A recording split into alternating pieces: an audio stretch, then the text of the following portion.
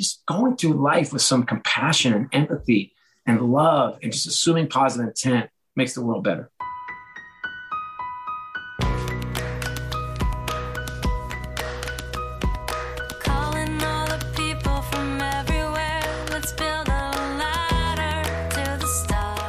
Thanks to TurboTax Live for supporting my podcast. Whether you own an up-and-coming small business or you're invested in crypto for the first time, TurboTax Live has experienced tax experts who can answer your tax questions, walk you through the whole process, or even do your taxes for you from start to finish, no matter your unique situation.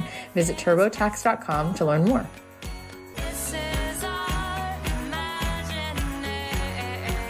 Hi guys, it's Cathy Heller. Welcome back to the Cathy Heller Show.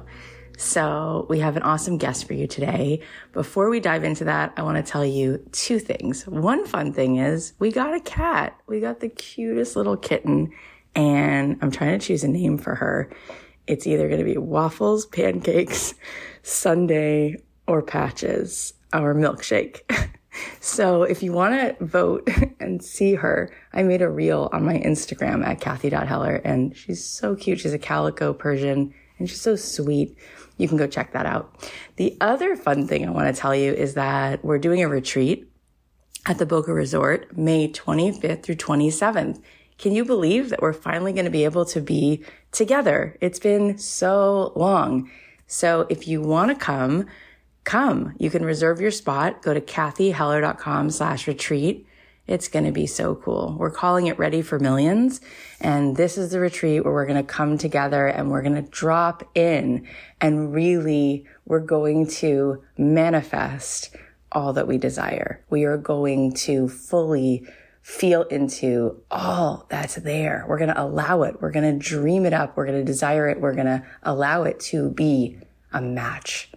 And then we're going to step right into it. We're going to talk about how to energetically really receive it. And also what are some of the things that we can do strategically to collapse time and space so that it happens right away. If you want to join us for this retreat, it's going to be so beautiful at the Boca Resort. It's gorgeous. The weather's beautiful. It's right on the water. It's going to be 2.5 days. I'll be providing all of the mental, emotional, intellectual stimulation, plus the breakfast and lunch. It's going to be beautiful looking at the ocean. You can go to cathyheller.com/retreat to hold your spot. Okay, well, today's episode is great. I had the pleasure of chatting with the delightful Scott O'Neil. He's an author, a speaker, a former CEO of Harris Blitzer Sports and Entertainment, and one of the most recognized and dynamic executives in the sports and entertainment industry. He's had over 25 years of experience leading NBA, NHL, and NFL teams and leagues, including the Philadelphia 76ers, the New York Knicks, the New Jersey Nets, Philadelphia Eagles, New York Rangers, and the New Jersey Devils. And he wrote a really important book. It's called Be Where Your Feet Are, 7 Principles to Keep You Present, Grounded, and Thriving. It gives you a peek behind the curtain of Scott's career and life. Plus, it provides a framework, anecdotes, and exercises to guide you towards self-discovery. We're going to talk about it more in this episode, but I highly recommend that you get a copy. Scott and the companies that he ran have won numerous awards like Fast Company's Most Innovative Company, Entrepreneur Magazine's Top 50 Cultures, Sports Innovation Lab's Top 25 Most Innovative Professional Teams in the World. Plus, what is most impressive about Scott is just his humility. You're going to hear it. For someone who's accomplished so much, he's so down to earth and so open and humble. It's very striking, and he's so easy to love. I think that you guys will really find so many gems in this. I do want to let you know that in the beginning of Scott's interview, he talks about some intense stuff, like a friend of his who committed suicide. So if that is a trigger, which it is, it's intense, but if that is something that's really hard for you to listen to, you can just skip the first 4 or 5 minutes and you can listen after that. Without further ado, please welcome the phenomenal Scott O'Neil. Scott, thank you for showing up. Thanks for coming on the show. Are you kidding me? This is so humbling to be here with you. I have listened to your podcast. You are quite a treat. And I can't wait to dig in. I really can. I'm as interested in talking to you on camera as I am off. I'm intrigued and I can't wait to get kicking. Oh my gosh. So you're not only successful, but humble and such a gem. It's very rare that somebody starts the show saying anything like that. So you're awesome. And we're going to dive in. So let's talk a little bit about your amazing journey. Like, you started in one place, built sort of that tower as big as you can build it. And then you made a left turn and started to sort of open up to an even greater frequency and starting to talk about bigger truths and all of that. So we're going to talk about your book, but I want to sort of help everyone understand how that even showed up in your life. How did you go from being the CEO, sitting in that corner suite to where you are now? Just sitting here with you. It's not a happy story, but I'm happy to share it. My brothers and I have three brothers and a sister. My brothers and I, every year we put on a baseball tournament, and we ran out of minor league stadium, and we get uniforms and have a draft. It's really fun. Cute. That is so cute. Wow. Yeah. We try not to call it cute, but it is wonderful. I know. It's so not cute. It's like epic, but it's epic. Like adorable and awesome that you would do that together. And one of my friends from business school was really not himself. And I found myself in a diner at the wee hours of the morning talking to him to try to uncover what the heck was happening. And I said really naive things to him. And I said, choose happiness, it's a wonderful thought to choose happiness. And I think to many of us, we can decide to wake up in the morning and choose happiness. And I also said, you know what? When I'm down, I try to serve others. I said, that's what gets me out of my well. So why don't you go serve people and go choose happiness? And 2 weeks later, I got a phone call from a dear friend of mine, Jared Stone. And my friend Will had killed himself. And wow. Yeah. He had driven to his folks' house. And I don't mean to be graphic, but I'm going to be. And got a shotgun and just shot himself in the head. And I was not equipped. I wasn't equipped to handle that conversation. I have three daughters, and my wife had come up. I broke into tears, and I couldn't even say the words. And this is a dear friend. I mean, my kids call him Uncle Will. He is family. And so my wife said, Lisa said, you need to go downstairs and tell the kids before they see someone on social media, or And I was just like, I could barely string two sentences together. And finally, I walked downstairs, and the kids were in front of the computer. They're really silly. They're silly girls. So they were watching old YouTube videos of themselves that they had posted when they were kids, singing and doing ridiculous things. They're all cackling and laughing. And I walk in just stoically stone-faced. And I was like, Uncle Will's dead, killed himself. And I turned around and walked upstairs. And so while I lost my Father of the Year award that day as well, and all my wife could muster was, great job. And I couldn't see it. I couldn't get out of my own way. I was blessed enough or cursed enough to be asked to speak at the funeral a week later. I got through it and then fell apart. And when I say fell apart, I couldn't get out of bed in the morning, couldn't fall asleep at night. I'd be in a meeting at work. I was still going to work. Somebody would say something, I'd kind of half burst into tears and just walk into my office. I was just not in a good way. And I began to write, to heal, not to write a book, but to heal. And have you seen Forrest Gump, the movie Forrest Gump? Most people have seen it. Do you know this? Where he runs out of the football stadium and then keeps running and he runs across the country? Well, the scene, he's just running, seemingly for weeks and weeks and weeks.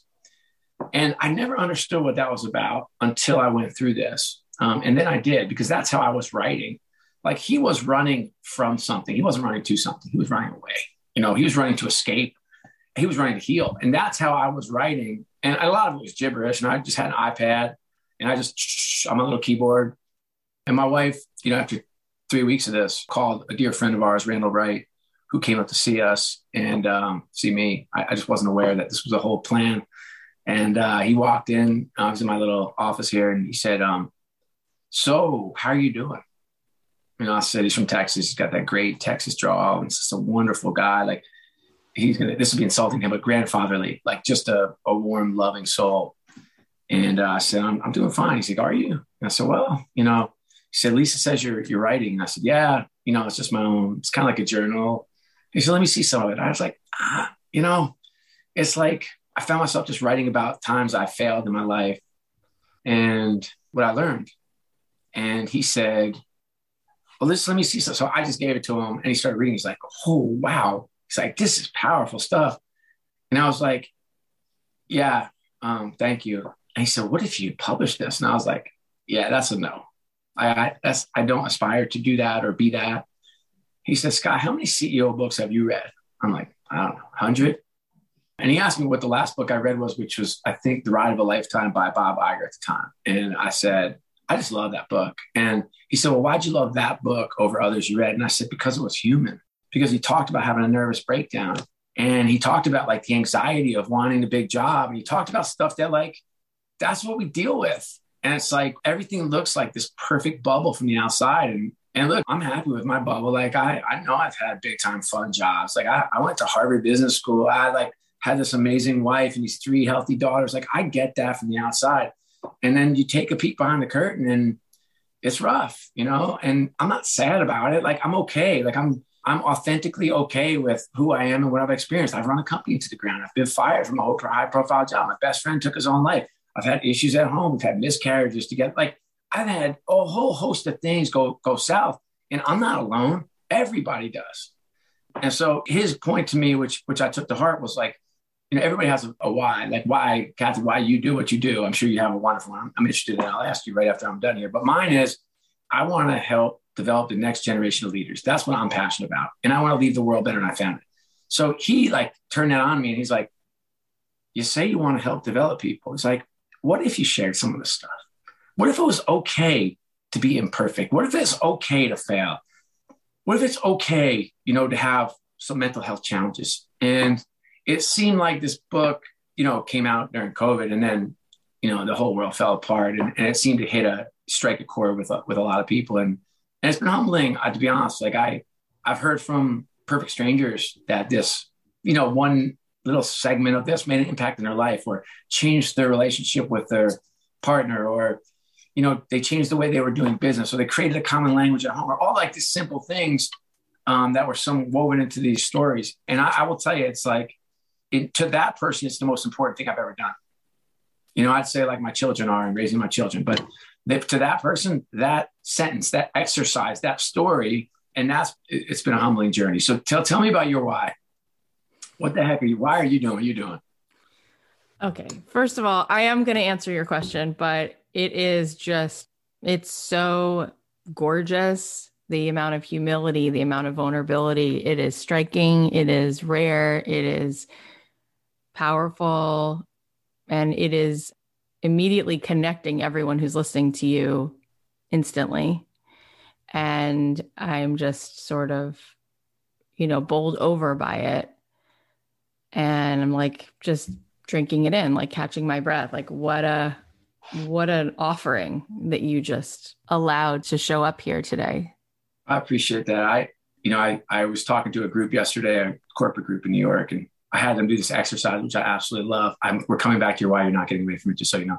And I said, hey, take out your phones. And the title of my book is Be Where Your Feet Are, which essentially means put your phone down, get your head up. Like that's the title of the book. So they're anticipating me hitting them over the head with like, put your freaking phone down, which I do. Okay. But I said, hey, let's start. Just pick your phone up. They all pick their phone up, you know. I was like, okay, go to text. I said, text your mom. And I want you to text your mom this.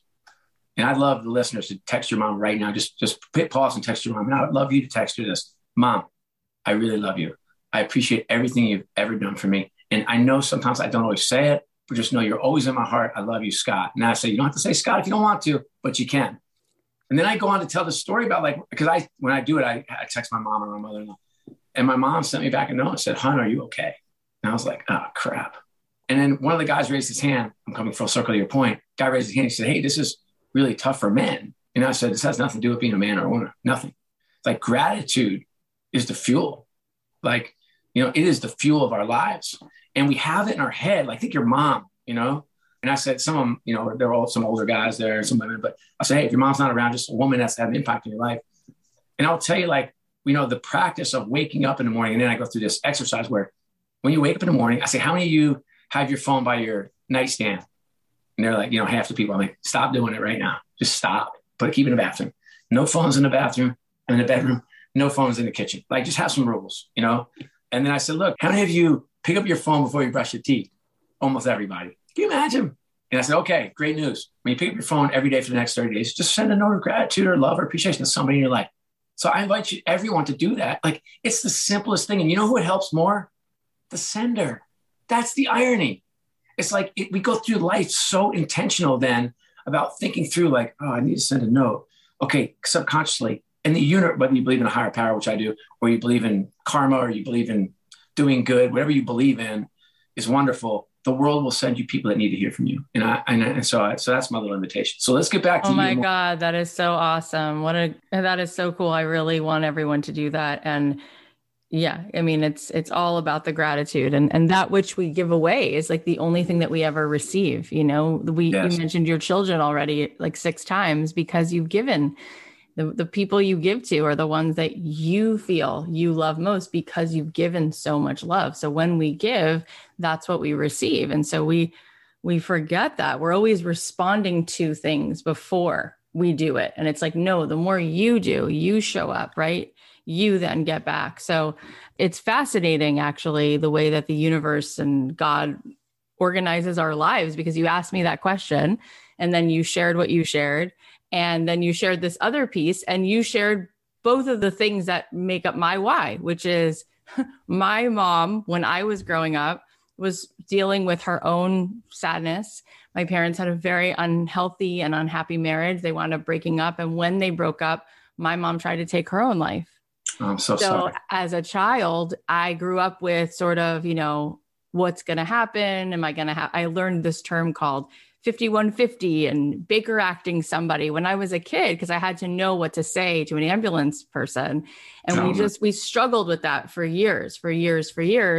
And my dad was kind of doing his own thing. And now it's interesting, Scott, actually yesterday, February 10th, I had breakfast with my mom and dad and my sister, the 4 of us, that's just our immediate family, for the first time in 30 plus something years, because it was grandparents' day at my daughter's school. And then we just decided, let's have breakfast. And now my dad has Parkinson's and whatever. But the point is, my dad had Parkinson's. We have way too much in common. This is so much in common. But it's interesting because 100%, the why is having grown up, seeing somebody in the throes of why am I here? What's the point?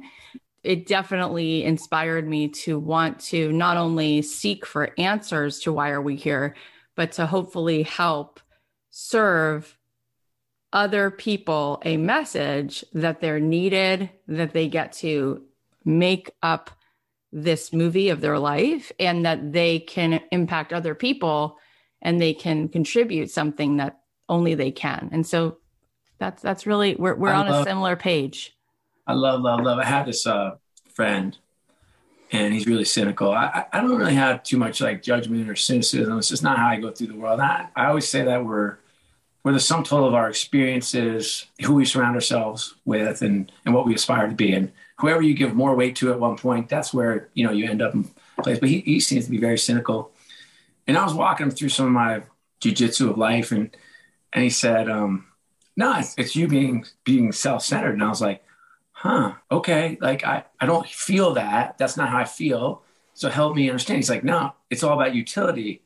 And his view on people is so different than mine. His view on people is that, well, you're doing that. He would say this to you, you're doing that for you. And I was like, no, like I have love in my heart. Like I truly want to help. And he said something like, because it makes you feel good. I was like, okay, I don't want to have a conversation with you.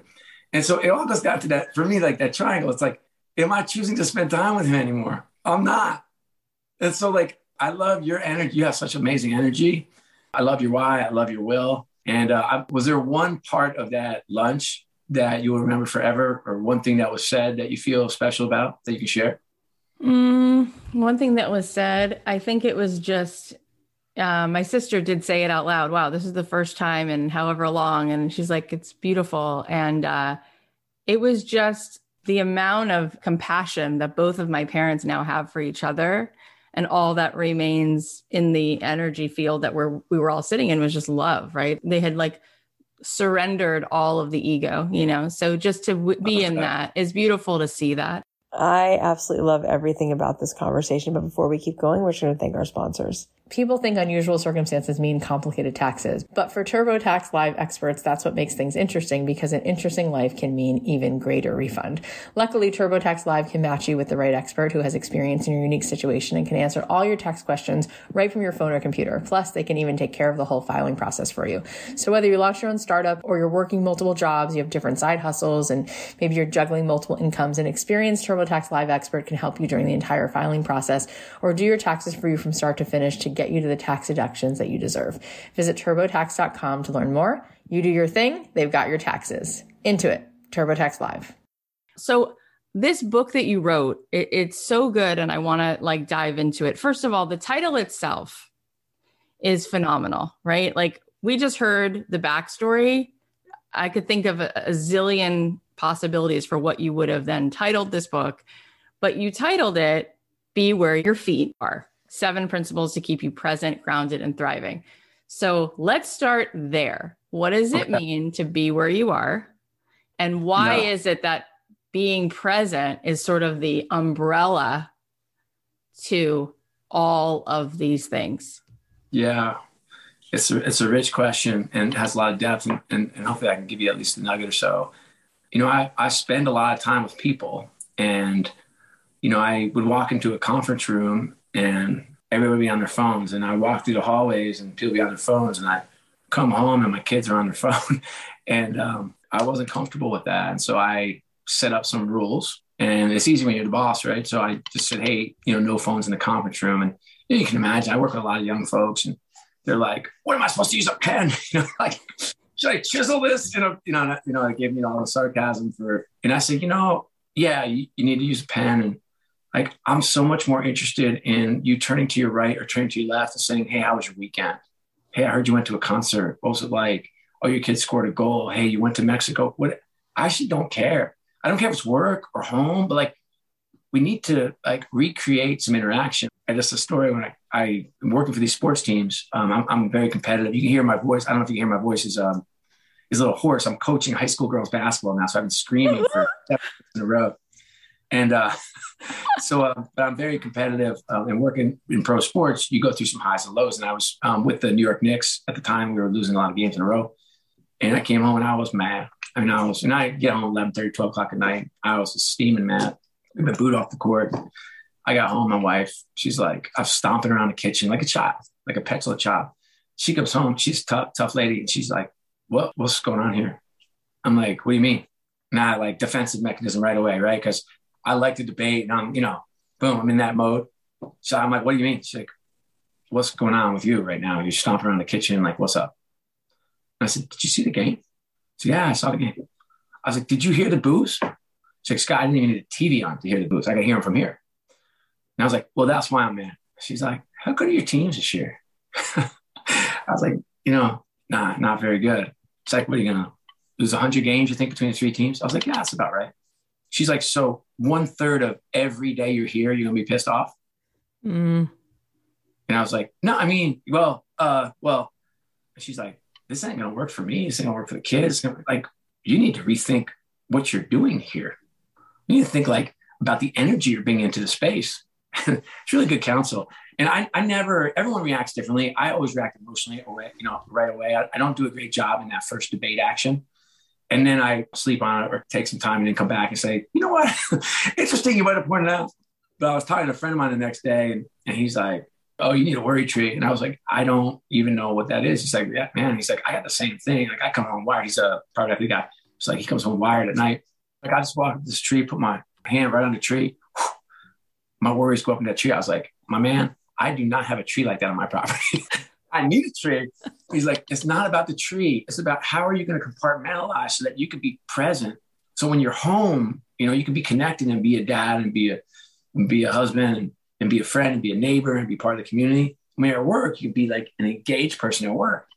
So I had so many like lessons in my life like that and feel very strongly that we will be better as a society, as a family, as a company, as friends, when we put our phones down and keep our head up. I mean, think about the last time you went to lunch with your girlfriends, okay? You go to lunch, you're late or almost late. I show up, they're on their phones. I was like, yo, guys, what's up? We haven't seen each other in a year.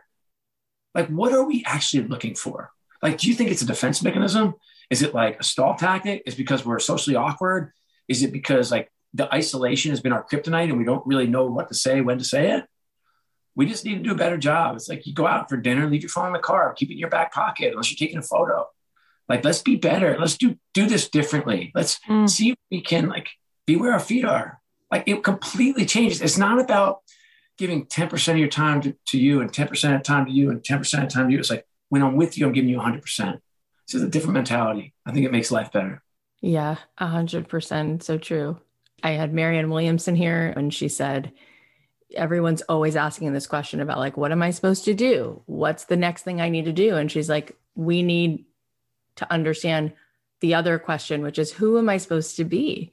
And we don't pause enough. She said, we don't get off our phones enough to actually stop. And she was telling a story of how she went to a friend of hers in South Florida for the Sabbath. They're Orthodox Jews. And she's like, and I thought, they have teenagers. How are they going to like handle this without their phones? And she's like, Kathy, literally, like, there were no phones. There was like, oh, let's play Scrabble. Hey, Dad, tell me what happened when you remember you told me the thing about grandpa and da da da da. And she's like, and then there's like stories being told because there's no phones. She's like, I was mesmerized by the pause, right?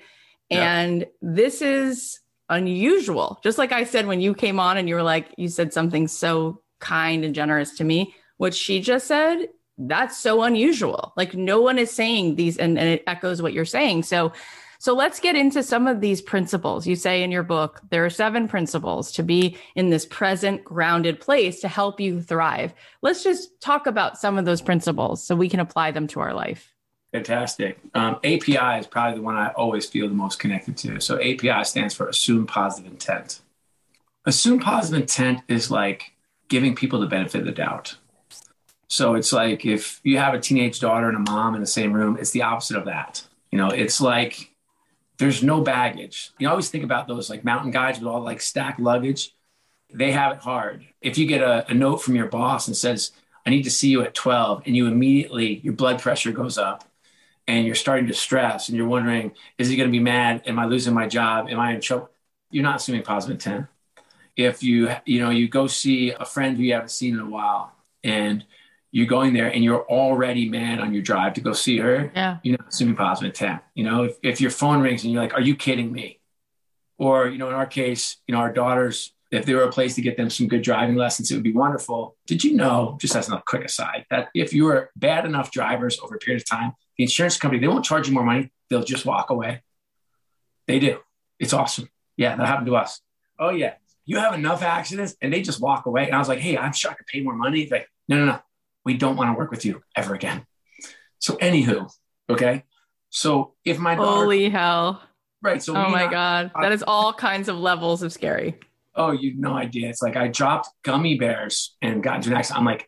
I'm like losing my mind. Okay. A bee flew in the car. I drove into a tree. Like everything that could possibly happen to these kids.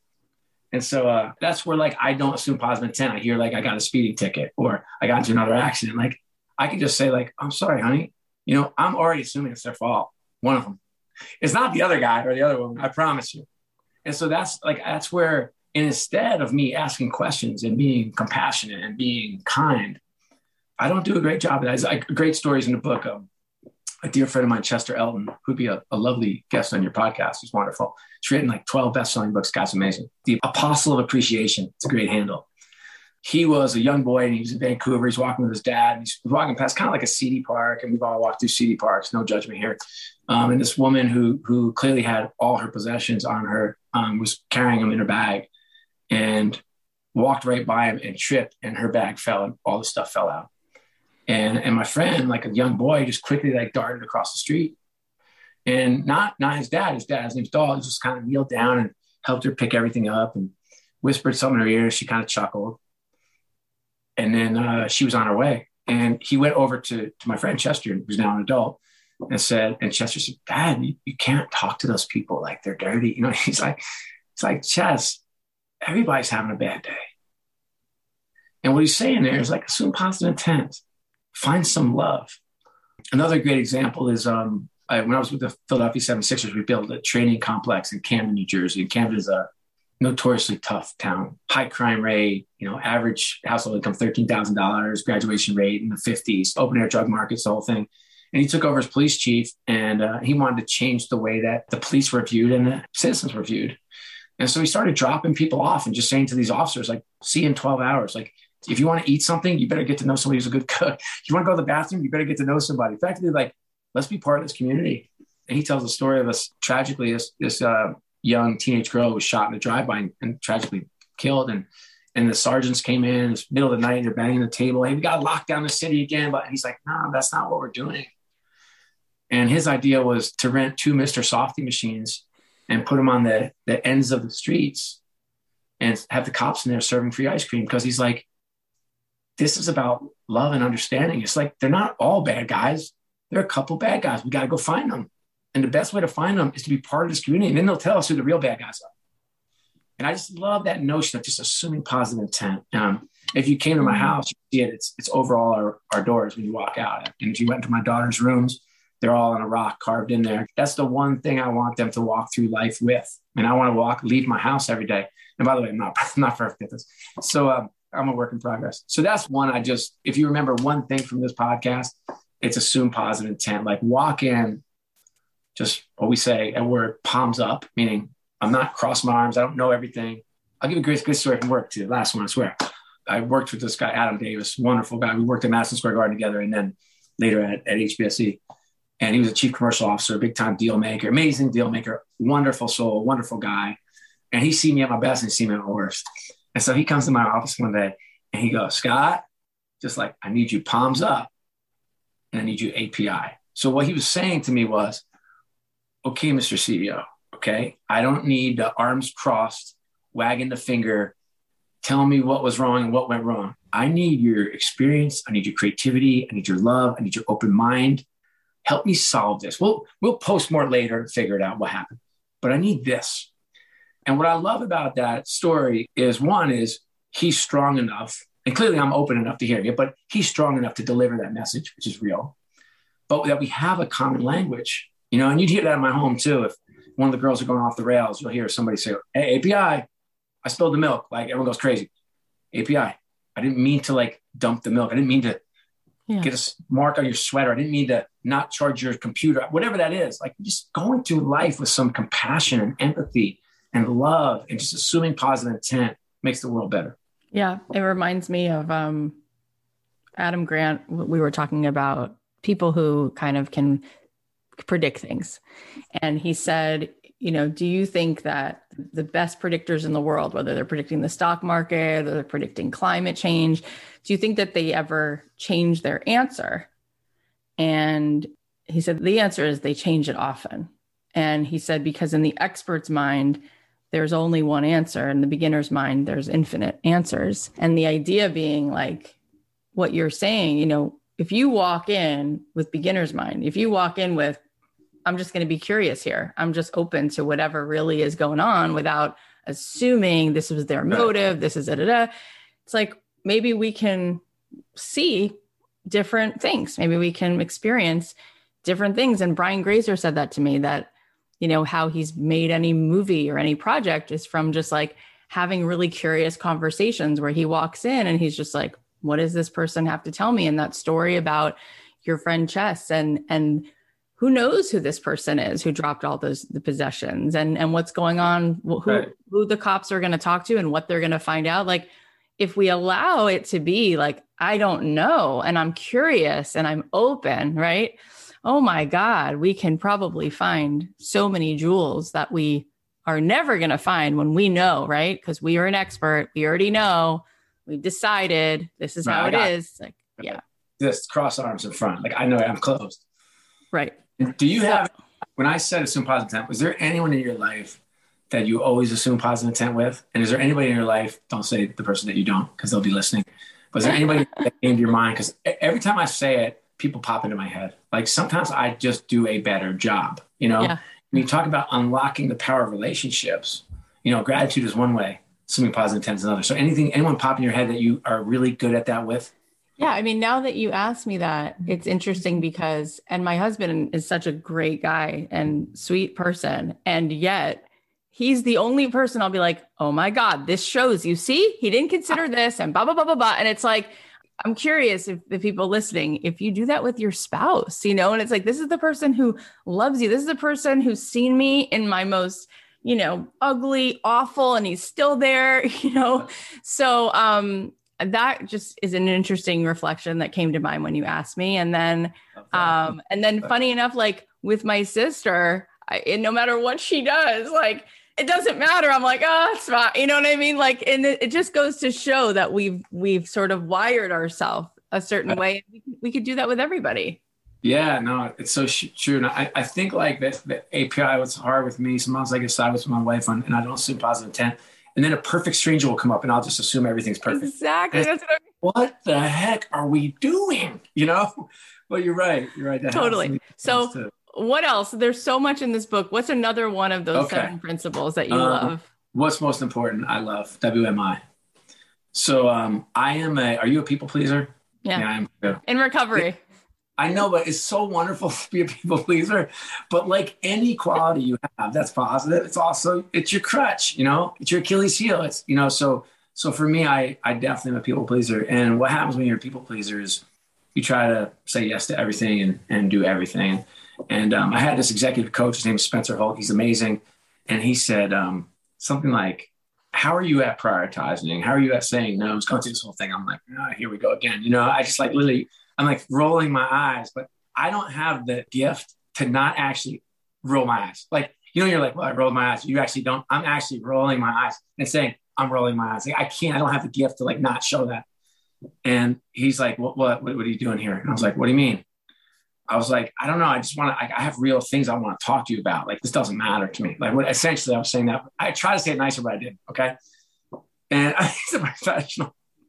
Anyway, so he says, hey, high performers spend 65% of their time or more on the 3 things that matter most at work. How are you doing? And I was like, great. You know, so he's like, hey, do me a favor, just as we're wrapping up here. This is like, 30 minutes later. As we're wrapping up, just have your assistant audit your calendar. Just give her the 3 things. Just have her audit it, and shoot me the results. I was like, oh, great. So I come back 23%. I'm like, slow clap for me. Okay. And I consider myself a high performer. I am like driven. I work hard. And he used that, of course, as a weapon against me. No, I'm just kidding. He used that as an opportunity for me to grow. And it helped me, find the magic word of no. And a good friend of mine said once, like, Scott, you talk about, assume positive intent. You talk about loving people. You talk about helping people. But how does that work when you have to say no? And I was like, look, once you understand what's most important in life, like at work, it's easy. There are 3 things. Like, I'm sure in your life, there are 3 things. Like, if you do these 3 things, you win. If you don't, you lose. I mean, I have them. Then there are 3 relationships. I always say, like, my relationship with my wife is off the rails. It's marriage. Like, sometimes it's not perfect. If that's off the rails, things go badly for me. It doesn't work. The other 2 usually fluctuate depending on need or what I need or what they need or whatever. But I have 3 relationships, and then it's like 3 personal things. Mine's like do something for the mind, something for the body, something for the soul every day. If I do those 3 things, I take care of my 3 relationships. In my work, I take care of the 3 things that are most important. I find like balance and productivity in my life.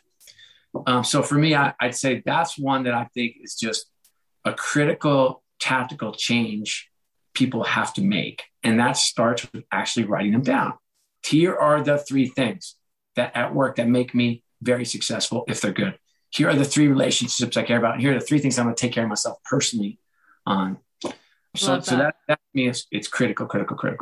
I love that. And since you have that part of your life that's simultaneous, it's like while you're so opening up now all of these conversations about the quality of our life, the quality of our relationships, you also have a track record for continuously having success and being able to run organizations and pulling people together and putting the right people in the right places. And so I do want to ask you what your perspective is on what those 3 most important things are to be successful in your work. If your work especially is your life purpose and something that actually lights you up and makes money and actually does good in the world, like, what do you think are those 3 things? Yeah. Okay.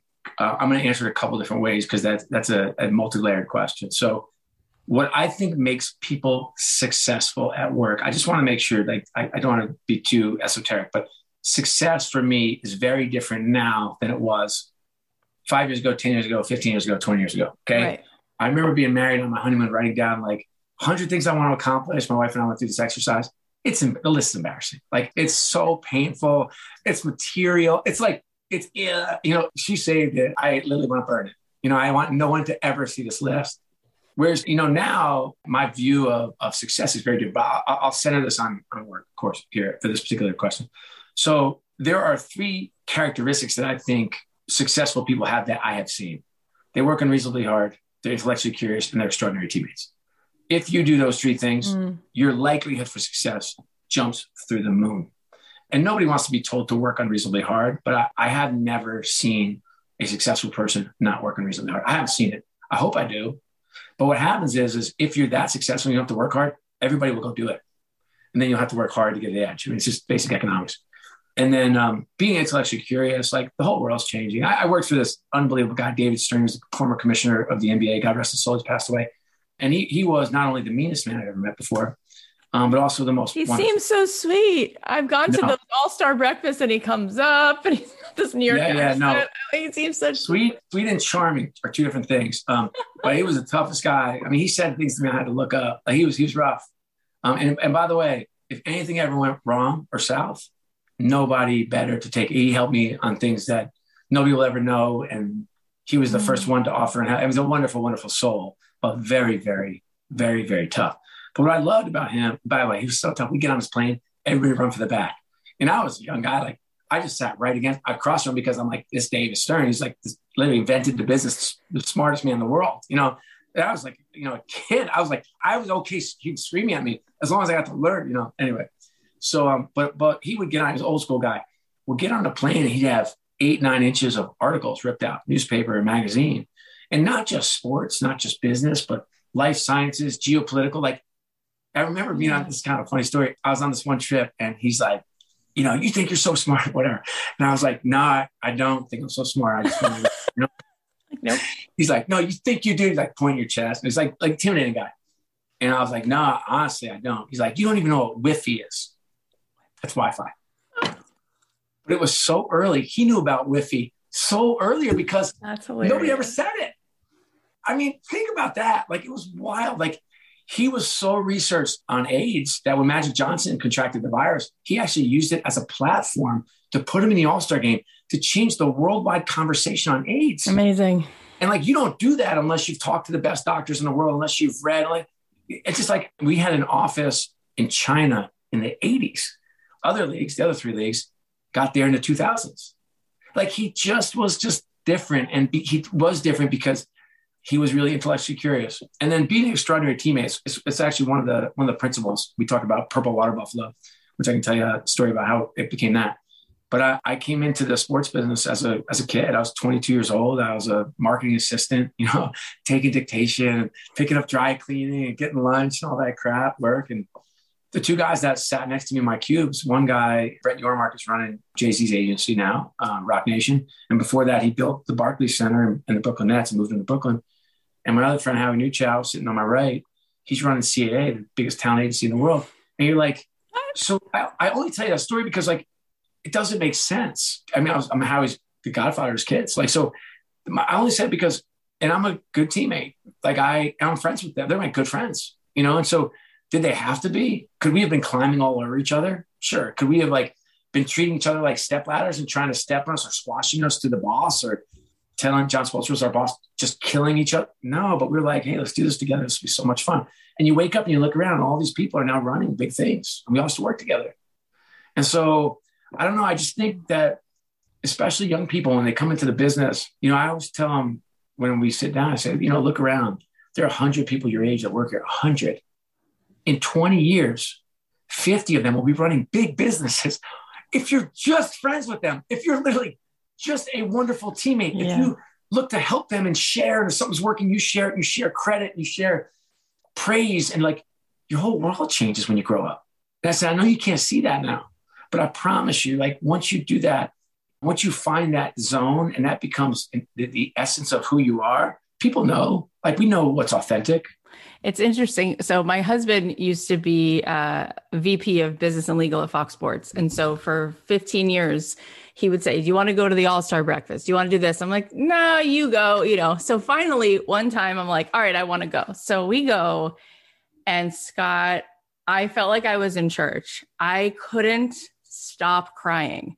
Every person who spoke, Magic, Kareem, every person who spoke, they didn't even have to say it because it's in their essence, but what they did say, right? About the Waltons, about John Wooden, anything that came up was about being in a team. Yeah. And I was so bowled over. I was like, oh, this is what's happening. This is what's happening on the court. This is the electricity that we're watching. It's people setting their ego aside, being able to step in to their full potential, and at the same time, work together towards a common goal. I've never seen such humility, and I didn't expect to see it, right? I had already talked about API. I had made up my mind about who these people are, what they're in it for, and it was astonishing. I was like, oh, okay, I have a whole new respect for sports.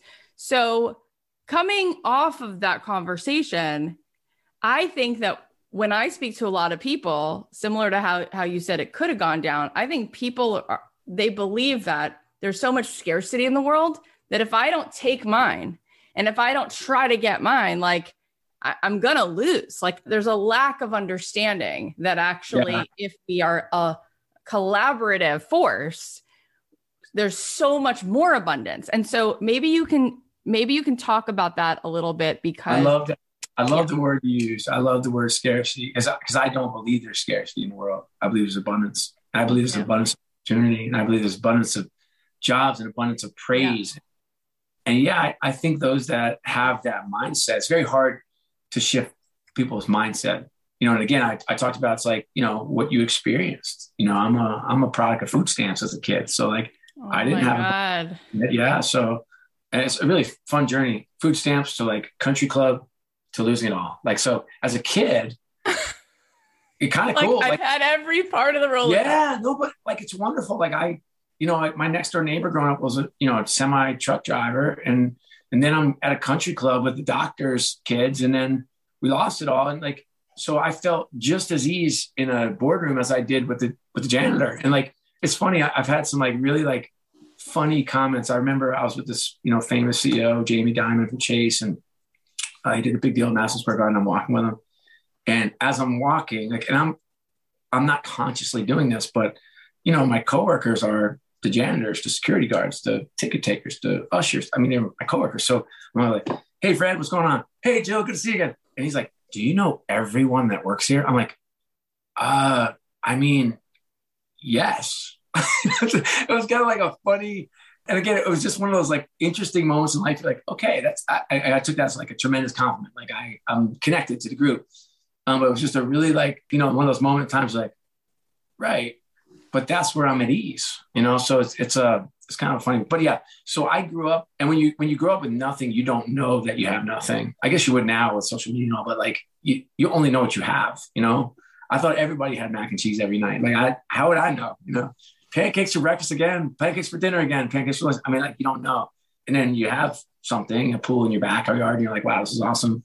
And then losing it all. But anyway, so I understand the perspective of scarcity. I think it's about the worst perspective you can have. I think what's hard is, it used to be like, you live for the moment. It's like we live for the instant now. It's like, it's come even closer. And I just want you to just put life back on the horizon a little bit and understand that, everything's not going to be given to you today. I love this rising generation. It's one of my favorite generations to work with. But they expect full transparency, okay? They expect full access, okay? They want to be promoted in week 1. They want the corner office by week 2, Now for that, they're really the smartest generation we've ever had. They're the most connected generation we've ever had. They're very hardworking. They're very smart. Like, you get some trade-offs.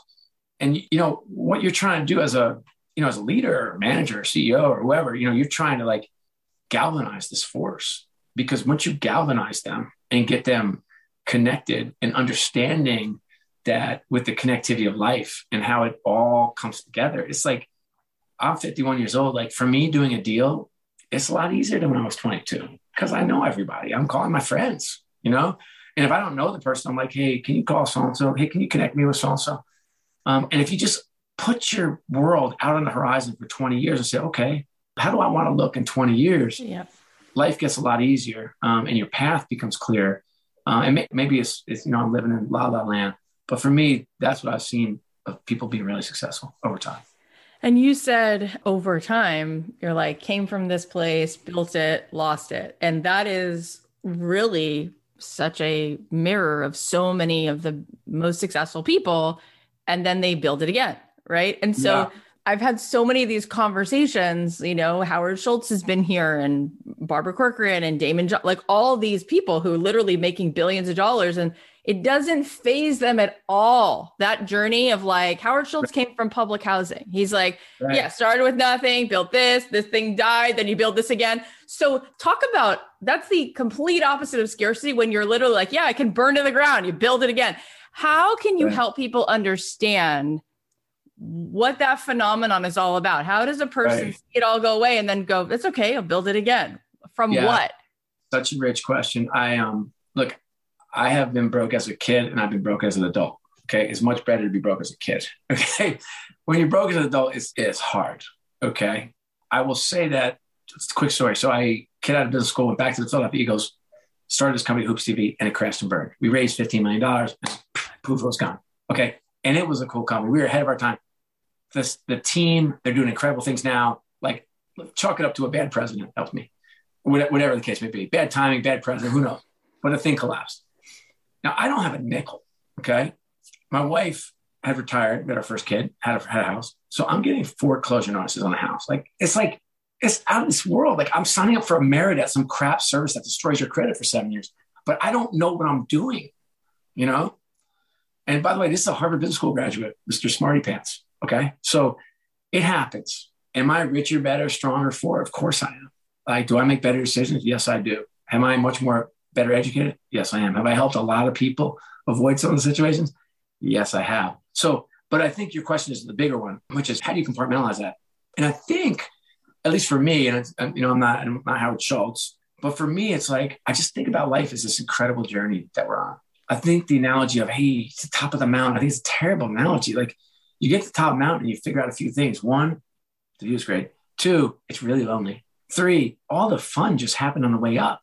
Yeah. Every trip, every fall, every connection, the people you made, the deals you did, like all that rush of like, we can do this, the esprit de corps, like let's charge up the mountain, get to the top, you're like, let's go do it again. So I think it's like, if you want to use a mountain, say it's a mountain range, okay? Because that at least shows that we're going up and down.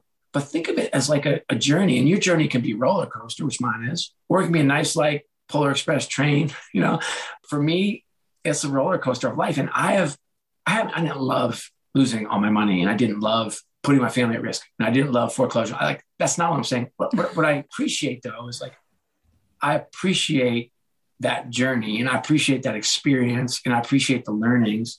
And by the way, my wife, who's a total warrior, I mentioned her a couple of times, like she was like hiding the foreclosure notices. I was like, after we lost the company, I was firing a bunch of people. It was not a good place. And she's like, we'll be fine. We'll be fine. We'll be fine.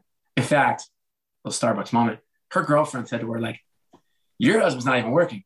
I tell my husband, go get a job at Starbucks. And my wife's like, Scott's not working at Starbucks, But her girlfriend wasn't wrong either. She was like, you should go make money, And my wife's like, he's not in a place right now to do that. So we just need to batten down the hatches and figure it out. So where you end up on that scale, that's personal. Like, again, we're all a product of our experiences and people. And I mean, obviously we see you where you are in this moment, but what did you wind up doing that turned it around? Yeah, good question. So I was playing a lot of, do you have anything that like escape in the world for you? Like something that, like you do something and it's like, you're free. Is there anything in your life like that?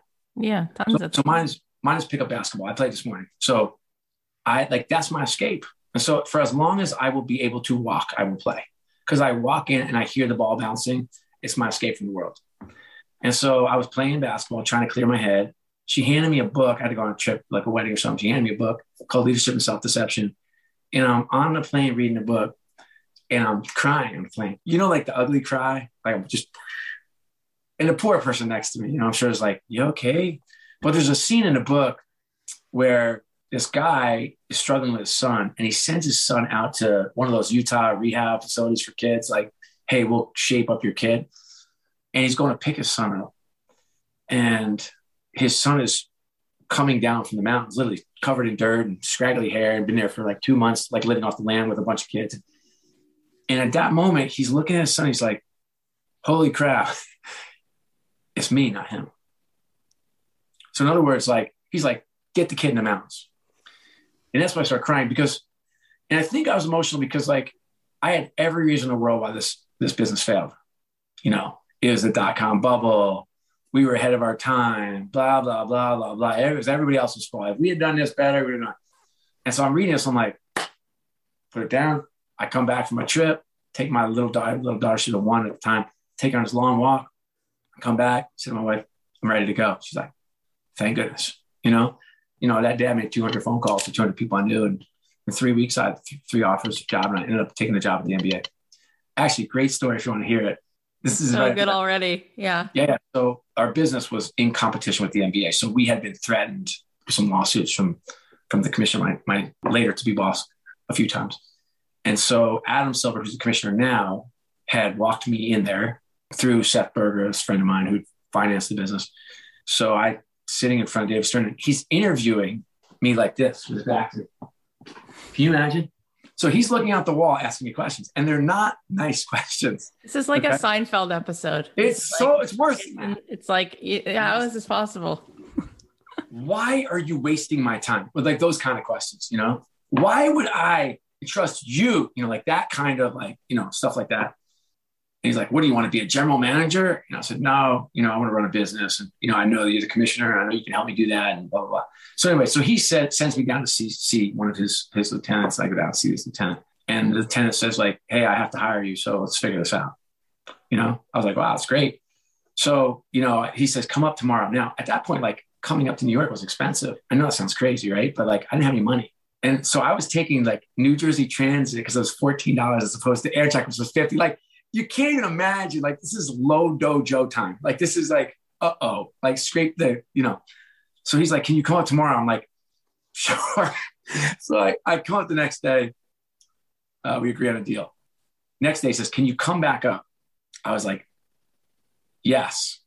So we come back up for lunch. I sit down for lunch and he's like, hey, I'm going to have to walk back that deal. And I was like, what? He's like, yeah, I'm going to have to walk it back. And I was like, what do you mean? He's like, well, it's whatever. It's going to have to be $50,000 less, whatever the number was. Now I was like, I just literally get up from the table. I'm like, yeah, I'm not doing this. And I walk out. Okay, now I don't have anything. I can barely get home. I have chills. Okay, so I go home. Can you imagine telling your husband if you do that? So I go home. I'm kind of like, my wife's like, how'd it go? I'm like, well,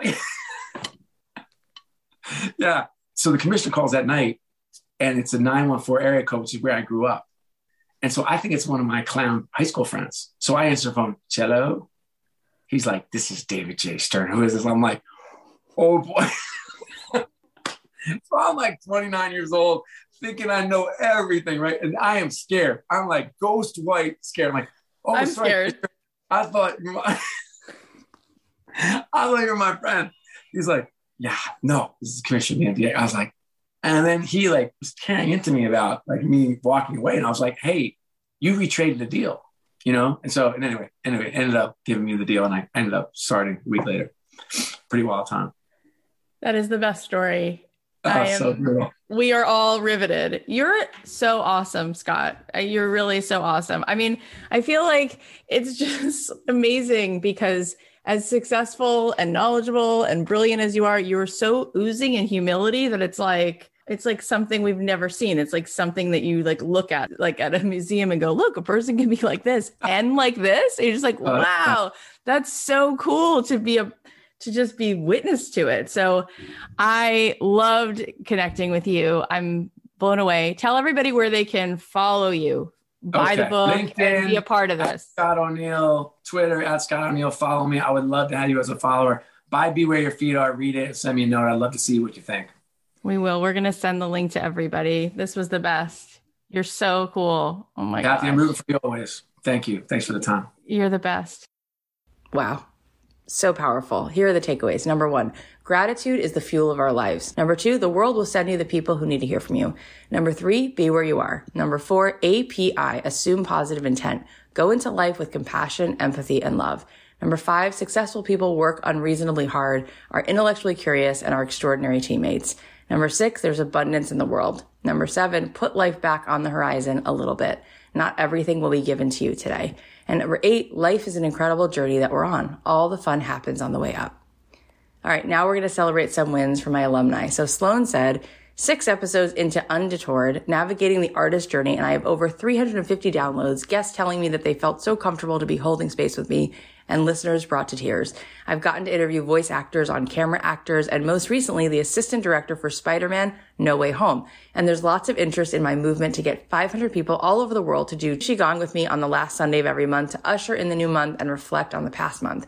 Also, I've had my best month in sales ever after revisiting the 5K abundance class, over 5K in the last 30 days. Sloan, this is so cool. I love that you're making that space for people to share their story. That's so truly what we're seeking, and you're such a gift at providing it. And oh my goodness, $5,000 in 30 days. That's incredible. I can't wait to see what else is coming for you. All right, so go listen to Sloan's podcast. It's called The Undetoured, Navigating the Artist Journey. All right, here's the next one. Giselle said, super duper grateful for this program. As a coach, I never created the podcast, The Intuitive Pull, to get clients. I created it because it was an intuitive pull to do so, another form in which I could express the joy. Prior to this, writing was my medium, and writing posts and referrals is how people came to me. I was excited to use my voice, ironic, as I had a belief that I'm not a good communicator. I was open to receiving clients for sure, but it was never a strategy created for that reason, if you know what I mean. And guess what happened? One new client started a few days before Christmas. When she reached out to me, I invited her to listen to some episodes before we spoke. She said, I did. I've been following you for a few years and I listened to the episodes, and that's why I know it's time to work with you now.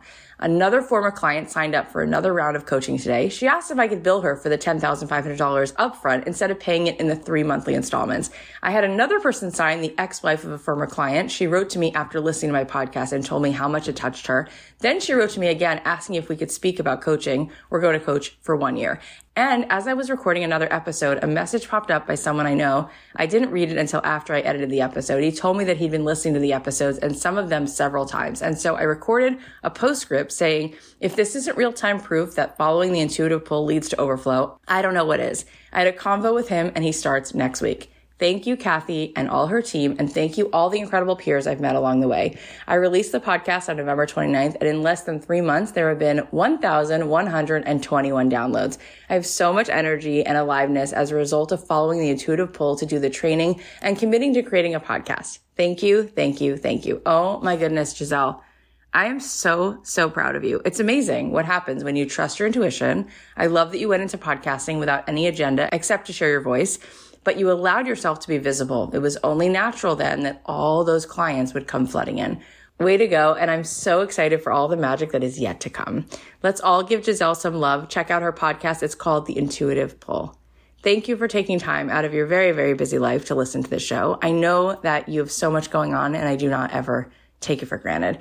We have so many cool guests coming up. Ben Rector is going to be here next week, plus another one of my favorite singer-songwriters, Andy Grammer, is coming on soon. So definitely please subscribe on Apple Podcasts or follow wherever it is that you listen. And by the way, if you want to watch any of these interviews that I've done on video, you could always go to our YouTube channel. It's youtube.com/Kathy Heller. And you can see me talking to Priyanka Chopra or Matthew McConaughey or the Property Brothers or Seth Godin. It's so cool. If you feel like watching, they're all on YouTube. And it would mean so much to me if you shared this podcast, if you posted about it, if you emailed a friend, if you leave a review. All of those things help us so much more than you know.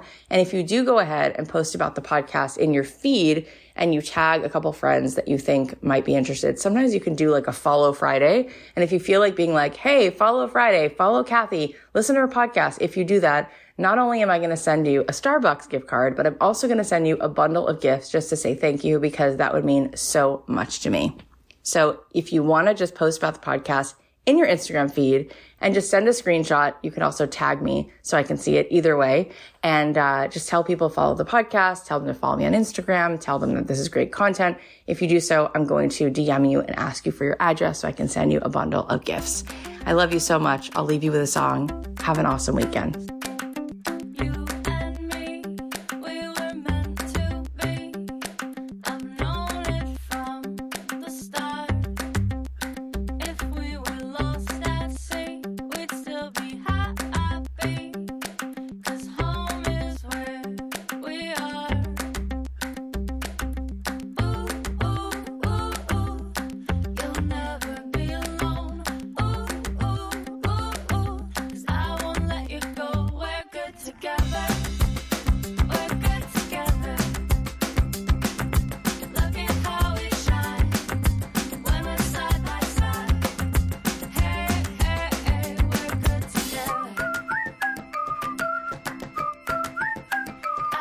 you up.